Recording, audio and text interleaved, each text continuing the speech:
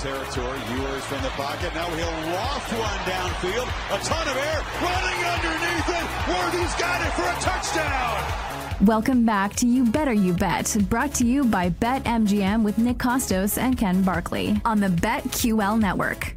Is the great Chris Fowler with the call last Saturday as Texas goes into Tuscaloosa and beats Alabama by double digits. By the way, you excited for Chris Fowler calling a Monday Night Football game? He's on the call of the Saints and the Panthers next week, the first of the Monday Night Football doubleheader. Yeah, they're on this is the sort of new doubleheader, right? Because in week one, they used to do the Monday Night Football doubleheader that would be the 7 o'clock game and like the 10:30 Raiders game or something like that. 10:30 Eastern which was time. brutal. It was brutal. That game. Would have to stay up until like 2 a.m. because you would have to watch it if you did sports content because you'd have to talk about it the next day. And you were always just like, oh man, like week one just won't end. Got this 10:30 game called by Mike and Mike or something. And you just like can't get around this thing. Got to watch it. And it was always like dicey and went down to the last possession. You know, just like a lot of crazy stuff happened in that game. Now like a lot more palatable. Oh, like we have 2 games. They're basically on at the same time. One's on ESPN and one's on ABC. Like you get to kind of like pick which one you want. We have 2 different commentary teams, obviously, but always happy to hear Fowler. Fowler calling anything is great. He is the absolute best. Before we get into Lockmas here, we just did Texas. Have you put the Texas Tech debacle from Saturday night behind you at this point? Like, are we on to week 3 in college football? We still on that a little bit. That was a frustrating one on Saturday night. Yeah, it made bad beats, Van Pelt, after the game, obviously, and I know he had it, and I'm sure it was something that he liked a lot, knowing how he kind of handicaps games too. And I'm definitely over it. I wish the outcome had been different. We're not going to do it today, but kind of like an interesting application of that game, I guess. So you can look at that game, right, and you could say, man, Texas Tech lost to Wyoming, lost to Oregon, 0-2, season circling the drain. Like, what can they possibly achieve this year? I mean, they like beat Oregon basically for like 59 minutes. They beat Oregon, who's definitely a playoff worthy team, who's a really highly rated team. Texas Tech to win the Big 12 right now is like an astronomical. I haven't played a conference game yet. And this happens sometimes. These teams that kind of get this tough luck non-conference slate, or they give you just some losses, but maybe not all losses are the same. Obviously, we'll do this next week because we have like another week to probably do it without anything really changing. You really just want to bet this before Texas plays Oklahoma, and maybe Oklahoma wins or something crazy happens, and the market gets upset a lot. Just like Texas Tech's price is starting to drift really far away from the other teams, when actually what they've given you is like a very competitive, like kind of well-coached, well-executed game plan too, like played a playoff team to a tie or even a narrow win for a large part of the game. Just like kind of interesting. I know like you didn't ask me that thinking you were getting a betting take, but I was really looking at this today, just some of the updated conference odds, like, man, Texas Tech's slipping a little bit, and they haven't done anything yet that would make you think they would be less competitive. They've only given you more evidence that they're going to be competitive in the Big 12 this year. So obviously I'll do a little more work on it, but just kind of sneaking that one in there a little bit. And Texas Tech right now at BetMGM, I'm 18-1 right now to win the Big 12. All right. Love that. That's Santa doling out some early. It's like getting Christmas presents on Thanksgiving. You absolutely got to love that from Santa. Right. From Santa. Some people like to open early. Sometimes like Christmas Eve, a lot of people like to open the present, right? Like, or maybe it's like one every day for a week, something like that. How do you prefer to open your Christmas presents? I'm all morning all the time. I want nothing until the morning, but we'll see as the kids get older, may have to like satisfy them with a present the night before if things get particularly obnoxious. But yeah, morning's the best. Morning. I don't want to ruin morning at all. I want to spread this out. I don't want like 8 days of cheer. I want like 3 hours of concentrated cheer in the morning. The 3 hours of Christmas cheer starts now. And I'll probably say that as they start to get older. All right, awesome. All right, so Kenny giving you takes on the Big 12. But what about the college football playoff? And we came back from break with the Texas highlight. Texas now plus 110 at BetMGM to make the college football playoff. Is that a price you should consider betting? What about some other schools? What about Florida State?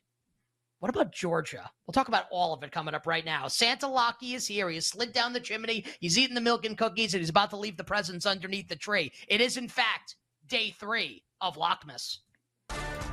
College football is the best time of the year. The fight songs. Announcers going crazy. Martinez steps up, throws.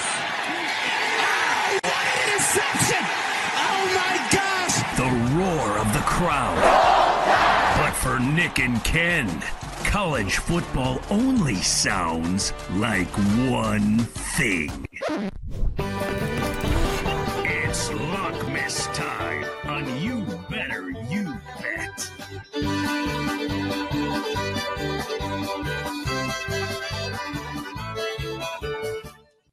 Hey! Hey, All right, Santa. Chat us up on betting teams to make the college football playoff. I have a couple prices from BetMGM. Georgia, minus 225. Michigan, minus 125. Texas and FSU, both plus 110. How about Ohio State naming Kyle McCord the starter the rest of the year, plus 225. Caleb Williams and USC, plus 275. Those schools and more. Santa, what have you got for us here? yeah, just you brought up the McCord starter thing.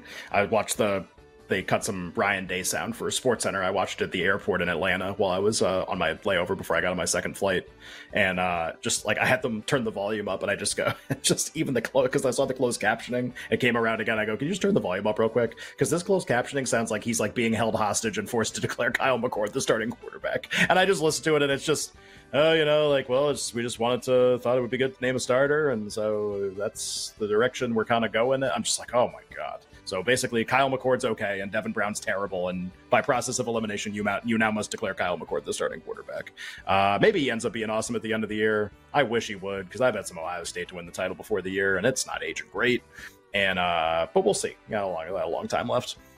In terms of the playoff, where obviously like Ohio State could be prominently involved. They play Notre Dame next week, which is a pretty awesome game, and both those teams think probably they have a chance to make the playoff. I made a short list before the season of teams that kind of fit all of my historical criteria to make the college football playoff, even if they are sort of on the fringes of those criteria. And I made a list of, I think, 12 teams, and then I put 2 off to the side, and I'll explain why in a second.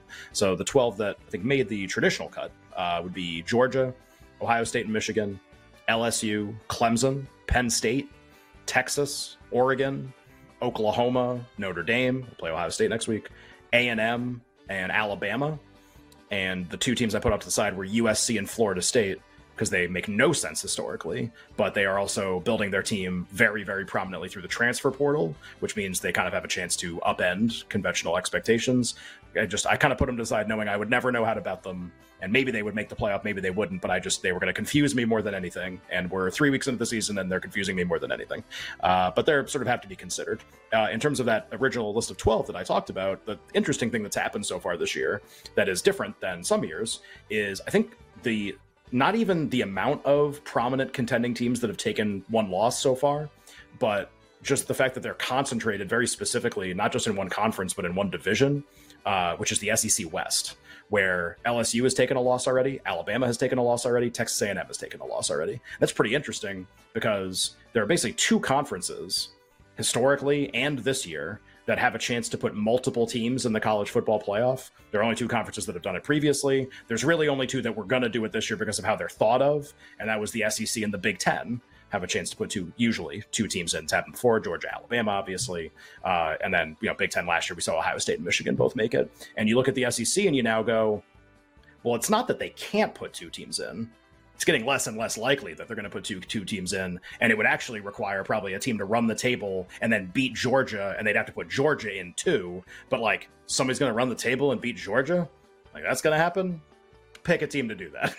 Like, who you got of this list of what we've seen so far that you think could actually do that? So it seems more and more likely that, we're pencil, not pen for this kind of projection. But like Georgia as a playoff team obviously makes a ton of sense. They're a big favorite. But just Georgia now seems more and more likely. Okay, well, if it's just them, and a lot of other teams, even Clemson's taken a loss already, obviously, I think the Pac-12 is going to kind of cannibalize each other. Okay, like Texas and Oklahoma, they're going to play each other before the Big 12 title. You go around all the other conferences. Notre Dame makes things a little interesting, but they play Ohio State. Like, there's somebody else taking an L, and you just kind of go, all right, like, and this is not even a mathematical thing, just sort of an opinion thing. I look at Michigan's schedule, and I go, okay, there are 2 really tough games, obviously. They go at Penn State. It's their 10th game of the season, and they host Ohio State. That's obviously the last game of the season. And I go, okay, let's look at the schedule up to the Penn State game. So it's about 8 weeks from now. As things have developed, Michigan State is whatever that's going to be the rest of the year. A disaster is what it's going to be. Nebraska is probably worse than I originally thought. Not by a lot, but they are. And you just kind of go game by game and you go, I don't know how Michigan's not 9-0 going to Happy Valley to play Penn State. I mean, it just seems like such a certainty at this point that they're going to be 9-0 going into that game. And what's going to happen to their playoff price when they get to that point? Maybe it won't drop a lot. They're minus 125, they're minus 115 in a couple places to make the playoff. And I look at this and I go, okay, like they're going to go 9-0. And how many other teams in what could be a potentially crazy season, how many other teams are going to take losses before they even have the chance to take a loss almost in a competitive game? And isn't their price, which is already, I admit, like low, like it doesn't have to improve a ton, doesn't it just get more and more likely that they make it and less likely that other teams make it? Even if the price doesn't improve a ton, is now maybe the time or soon the time to bet before Ohio State plays Notre Dame and before some of these other really big games happen. And some of the, like, what happens if Georgia ever loses? Like, it's crazy. So I bet some Michigan to make the playoff. I think minus 125 is okay too. Just the idea being, like, I think you're almost, I mean, famous last words, right? Knock on wood, but you're as home free as you can be until that 10th game of the season. Doesn't mean they can't lose. They're just so much less likely than almost every other team to take a loss before then. And then the second part of this very quickly, they can win organically, like make the playoff by going undefeated, by beating Iowa in the Big Ten title game. That's their easiest path. Big Ten really kind of has an in now to get two teams in the playoff, the way the SEC West has shaped up with everybody taking a loss, where like if Michigan loses to Penn State and Ohio State's as bad as we think they might be versus expectation, Penn State's the 13-0 Big Ten champ. They go. Michigan 11-1 goes also. And a lot of times that's going to happen. If the Pac-12 ever cannibalizes itself, which like seems so certain, then that's kind of like what the fourth spot goes to. So I think Michigan's got a little extra avenue now that they didn't have before, with Alabama taking a loss and A&M taking a loss, to maybe be a second Big Ten team again. Wasn't them last year, it was Ohio State, but a chance to kind of be that team. And maybe Penn State's the other team that makes it. They're a bigger price to make the playoff, but I bet Michigan, just interesting. The Big Ten might get two teams this year. Could be pretty interesting. Penn State plus 425 at BetMGM to make the college football playoff. Day 4 of Lockmas coming up tomorrow on a tremendous football Thursday. Hour number 3 coming up right after this. Eric Eager will join us, and so too will Will Brinson. Hashtag Will Wednesdays returns to You Better You Bet.